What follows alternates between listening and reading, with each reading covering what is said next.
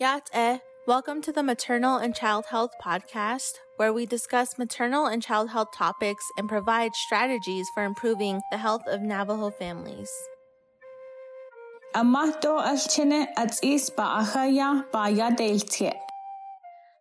your host, Amber Rose Waters. Hishkana Zohe Nishle, Tekchitni Bashichin, Tabaha Dashache, Nakaidene Dashanele, Natani Nez Dant Nasha. I'm originally from Shiprock, New Mexico, where I live and work at Diné College as a project coordinator of the Diné College Navajo Maternal and Child Health Project. I am a Navajo woman and mother of two. Thank you for joining us today to learn more about maternal and child health on the Navajo Nation. Today, I, along with my guest, Mary Degnan from Tuba City Regional Healthcare Center, will be discussing the topic of nutrition and gestational diabetes. Let's define gestational diabetes before we start. Gestational diabetes happens only during pregnancy. This can happen because there's not enough insulin in the body, which can make it harder for your body to process blood sugar for energy, instead causing it to rise. This affects the mother and baby's health. There's also type 2 diabetes, which happens when your body doesn't use insulin properly, but the difference is that type 2 doesn't happen during pregnancy. Thank you for joining us today, Mary. Can you introduce yourself? My name is Mary Degnan. I'm the Director of Healthy Living, Diabetes Education, Clinical Nutrition. Before I took over as Director, I was the Diabetes and Pregnancy Case Manager here at Tuba City Regional. I've held that position for 5 years. I came from Buffalo, New York to Tuba City, and I didn't really know that much about diabetes and pregnancy, and I didn't realize that this would be my passion as it has for the past 5 years. So I'm very honored to take part in this program with you guys. Awesome. Thank you. And can you tell us what kind of information do you share with women who come to you who have gestational diabetes? How do you work with them on that?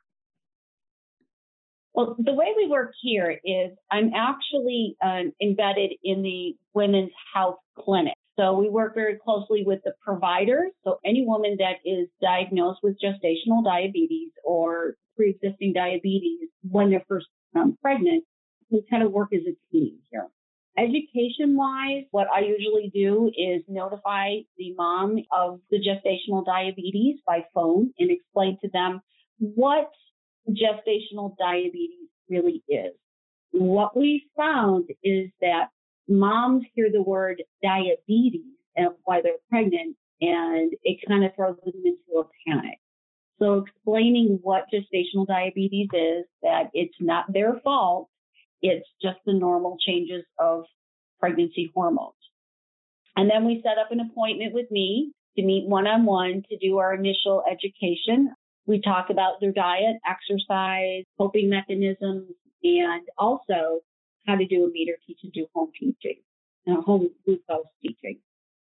Here in Navajo Nation, but mostly in the Western Navajo region, we follow something called the Sweet Success Program. I don't know if anyone else has been familiar with that, but we found that that program has given us a lot of guidance and a great number of resources and educational materials for moms. Awesome. So is that, I guess, available online or throughout NAHS across Navajo? Well, actually, the Sweet Success information and resources that I use are free on the Sweet Success Express website. And I believe it's sweetsuccessexpress.com, but I can verify that also what that link is to. But there's a lot of great resources. One of the resources that I use is a booklet called Gestational Diabetes, and it's found on that website. Mm-hmm. That packet covers everything from what gestational diabetes is, the complications of gestational diabetes and the effects on baby, also some of the risk factors that may precipitate gestational diabetes, along with, a meal plan to follow, going over food to avoid, portion sizing of your carbohydrate foods, label reading, and it gives a nice breakdown of a meal plan also. So focusing in on limiting your carbohydrates to one carbohydrate serving at breakfast time, because blood sugars are just naturally higher first thing in the morning, and then kind of incorporating we call it a consistent carbohydrate meal plan for the rest of the day. So one carb and 1 protein for your snack, 3 carbohydrate servings for lunch and dinner, and most importantly, taking a bedtime snack for the carbohydrate and the protein. When I tell moms to have a bedtime snack, they usually like, but if I eat something at night, my blood sugar's going to be high in the morning, right? So I explained the whole physiology of, how our body works overnight and what happens when our blood sugar starts to go down, that we release more glucose into our system. So the bedtime snack helps. It takes a little convincing, but, once they try it, they see that it helps with their morning blood sugars. Okay, great. So how is a woman diagnosed with gestational diabetes? When you're diagnosed with gestational diabetes, it's here with Tuba City. We might do it a little differently throughout across Navajo, but at Tuba City, we do a prenatal A1C. So you come in for your pregnancy test, we do an A1C. And if your A1C is greater than 5.7, we ask to do an early 2-hour glucose test. So we do the one-step glucose test. And if that's cleared and it doesn't come back with any of the abnormal values, then, we'll progress and monitor you. And then at 28 weeks, we have you do another 2-hour glucose test. And I think that's traditionally how most women are diagnosed, is at 28. So we'll do the 2-hour glucose test. And if one of those values is elevated, you'll get a phone call from me and we set up the appointment. And I know you mentioned that one thing that you make clear with pregnant women that have gestational diabetes is that it's not their fault. What other ways can they manage their gestational diabetes, either, food-wise or through physical activity? What kind of advice do you share with them, or education? Well, besides nutrition and exercise, I also talk about stress management. And a lot of the times our women are very stressed. There's a lot of, psychosocial, economic issues. Sometimes they don't have a safe home environment, or, there's a lot of other factors. So it's how to manage stress, how to look at things in a holistic, positive moment. This is, I'm making these sacrifices and these changes for my baby. We look at it as in a positive way. It's not like, okay, you're gestational, all right, this is what's happening. We want to work on how do we link them with services that they need. If they need food, food services. Housing is also a challenge, I think across Navajo too. What do we have ways to help them get, adequate housing? Transportation is another stressful issue our moms face too, is how do we get them to our appointment, and how do we manage and help them out that way? Okay, thank you. So, can you talk a little bit about how gestational diabetes might affect the baby's health outcomes? Well, what happens with gestational diabetes? Mom's blood sugar is elevated because their pancreas is not releasing enough insulin. So that blood sugar does pass through the placenta to the baby, or I should say through the umbilical cord to the baby. And baby gets all the nutrients and the glucose also. So what can happen with baby is it has its own, I explained to moms that it has its own little baby pancreas, which squirts out its own insulin. And insulin is a storage hormone. So that extra sugar gets stored as fat in the baby's abdomen. So we can have what we call large for gestational size babies, or what I explained too is babies grow a little bit bigger. They're harder to deliver. And I always kind of jokingly say, nobody wants to push out a 9-10-pound turkey, right? So, and we explain it that way. We also go through some of the other complications of neonatal hypoglycemia. So when mom delivers baby and the cord's cut, that baby's source of sugar is gone and only has its own insulin left in the bloodstream. So that can cause low blood sugars for baby, which is scary, for a mom, because, if they're asymptomatic with low blood sugars, we have to do heel sticks every hour. They might need glucose gel. It might delay breastfeeding, or they might actually need IV dextrose also. So just kind of warning them and giving that these are some of the other complications. Also warning them about the risk for jaundice with babies also. Okay. Are there any vitamins or minerals that these women should be aware of during their pregnancy that they should be taking? in addition to physical activity and nutrition? Yes. Folic acid, definitely number one, and especially as early in pregnancy as possible. They need that. They need the folic acid for to avoid spina bifida. And of course, iron. Iron is always important to take during pregnancy also because of the increased blood volume and the turnover of red blood cells. Anemia in pregnancy is common. So taking an iron supplement or iron-rich foods. Also taking vitamin C with that iron tablet also helps increase the iron absorption. Calcium, we need strong bones because baby is actually leaching the calcium and phosphorus from mom. So we need to make sure that we're taking in enough vitamin D and calcium also. But they're taking their whole prenatal vitamin. It will include all of those vitamins and minerals as well. Awesome. Yeah, we encourage definitely, how women should be taking folic acid, whether they're pregnant or not. And definitely, I've experienced iron deficiency when I was pregnant. My mom made me drink a cup of milk every day when I was pregnant. So, what about oral health care? Do you talk about oral health care to any of your clients or mothers? Yes, especially our patients that are diabetic or pre-existing diabetics. I always encourage them to practice good oral care. We actually do give out dental kits. So we give them little handles for toothbrush, how to brush your teeth correctly. And, because oral care is so important, and it teaches good habits to not only mom, but, encourage it for kids too. Mm-hmm. Awesome. Yeah, that was one of our projects. We actually gave out oral health kits to mothers and their children with this project. So I hope we can continue that because that is that is actually a priority that we found in the Navajo MCH needs assessment, just to improve oral health care for children and mothers who are pregnant or lactating. We actually found through our diabetes audit that our dental referrals or our patients actually completing dental exams was rather on the low side. So that's one of our initiatives for our diabetes program, to encourage oral health. We're ordering, electric toothbrushes. They're battery operated so that people who don't have electricity can still have the, added value of an electric toothbrush too. Oh, that's nice. Yeah. So I know you talked already about like portion size and meal plans and foods to avoid, but can you list maybe some of the foods to avoid? As a diabetes educator, my philosophy is all foods fit except during pregnancy. So during pregnancy, I ask them to avoid any type of liquid sugar, so sugary beverages, period, at least until they deliver.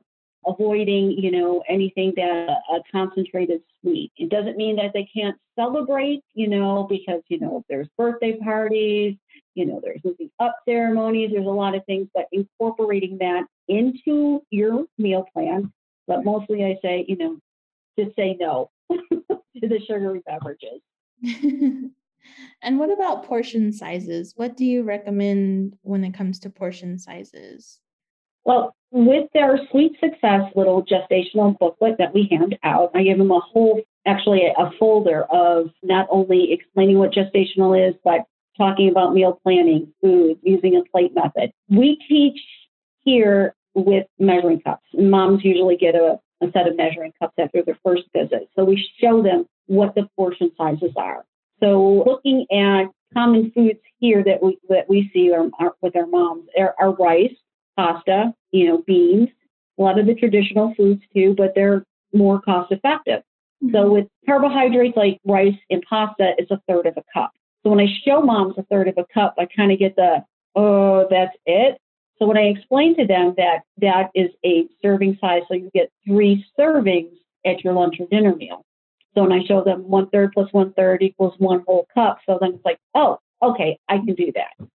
So talking about listing all their portion sizes in that, also a 1/2 cup of potatoes, and I do always encourage potatoes, especially with the skins on, because the skin has a lot of fiber and iron too.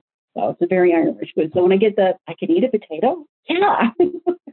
1/2 cup, it's like, no, they're not enemies, but a 1/2 cup of potatoes, a 1/2 cup of beans, chili beans, and that too. So we talk about portioning.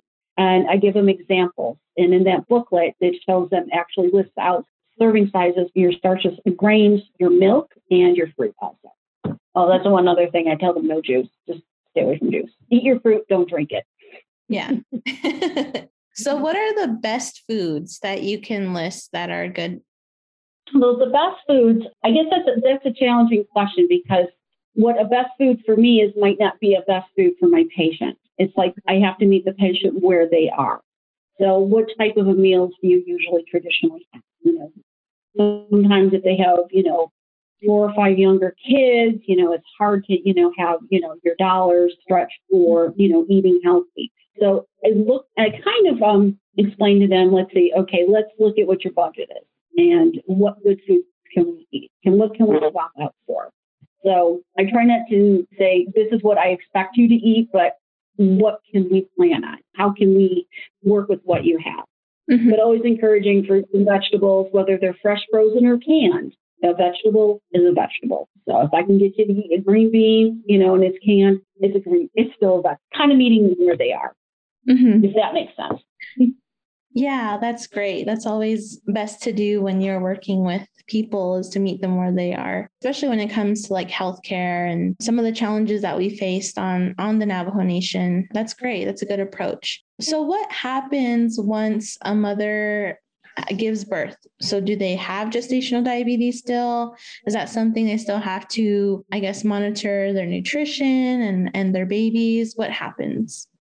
Once they deliver, we know that the placenta is gone. So they actually go back to what we say a normal state. So they're not actually gestational, but they will have that history of gestational diabetes in their medical record. So our goal is to prevent them from becoming type 2 diabetic, because statistics show moms that have gestational diabetes have a 50% chance of developing type 2 diabetes later on in life. Mm-hmm. So what I do is once they've delivered, I go visit them in our hospital, and we do the, kind of a closeout talk. So I explain to them how to reduce your risks for developing type 2 diabetes. If they want to continue monitoring their glucose, I think that's a great thing, if they can do that. If they were on medications during their pregnancy, like a metformin, or some of them are on insulin, we discuss, is that something that we want to continue, if we think that's valuable, or do we just continue them on an oral medication after they deliver and they're discharged? Mm-hmm. And then we try to hook them up with our diabetes prevention program. We have a series of labs that we ask to do. The 2-hour glucose test is one of them, and then a lipid panel and the thyroid, CBC, and a complete metabolic panel. So we can have them do that when they come back at their 6-week postpartum. And then after they do that, we have the labs turned over to a provider that is for a diabetes prevention program to kind of meet with them and discuss, if this is what we can do to kind of monitor you. Mm-hmm. So we're trying to continue them through even after delivery and later on, so that way we can prevent that type 2 from showing up. Oh, okay. Awesome. Well, I don't have any other questions. We kind of sped through that, which is great, because I think these are all questions that I had about gestational diabetes myself. I fortunately haven't had, gestational diabetes, but, type 2 diabetes has been, a concern in my family. I was diagnosed as a pre-diabetic once or twice before, and I've tried to reverse that, through changing my diet, physical activity. I guess that's another question. What do you recommend women with gestational diabetes? What kind of physical activity? I know it's the usual, like walking. Is there anything else that they can do? Well, the way I look at physical activity is any activity you can get in throughout the day. So whether it's house cleaning, washing the dishes, sweeping, sweeping the floor, maybe put your hips into it a little bit more, just finding something that they enjoy doing.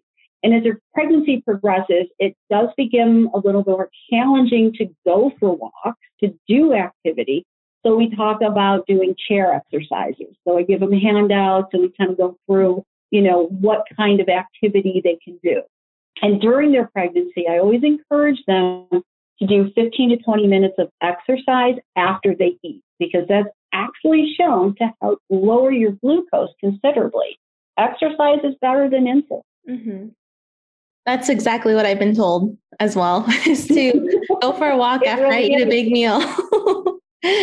Well, and some of the moms, which is nice, when they bring me their glucose logs and I can kind of see, she's like, oh gosh, I ate a big meal, checked my glucose, and it was a little bit high. So I went for a walk and I couldn't believe how much it brought it down. So it shows them the power of exercise. So now I tell them, you still have to eat smart and prevent that high glucose. So, maybe initially just start exercising right after you. Mm-hmm. But we talk about this. We give them stretchy bands so they can kind of work the big muscle groups to help burn more glucose and that as well. Wow, that's great. I wouldn't have thought chair exercises either. So that's good. We just wanted to know, I guess I was curious about the process, once a woman, takes the test, the glucose test, is diagnosed, what happens after that? What happens when she delivers? What could that turn into? Because I don't know too much about this myself. Let's see. Are there any risk factors that could put a woman at risk for gestational diabetes? Yes, there are some risk factors. First of all, if you have family history of type 2 diabetes, that's one. If you've had a previous pregnancy of a baby weighing more than 9 pounds, that can actually put you at risk for gestational for the next pregnancy. If you're overweight or obese, unfortunately, race is a big factor. So if you're, of course, Native American, Pacific Islander, Asian, Hispanic, those place you at a higher risk for gestational diabetes. I think that's all the questions that I have, which is good. I'm glad you were able to answer all of them. And I feel like that's very helpful information to share. And I think the most important thing is that, it's not entirely, it's not the woman's fault that they have gestational diabetes, but also that it can be, managed during their pregnancy and after. So that's really good to know. I think I would be worried about that as a mother to be. So, all right.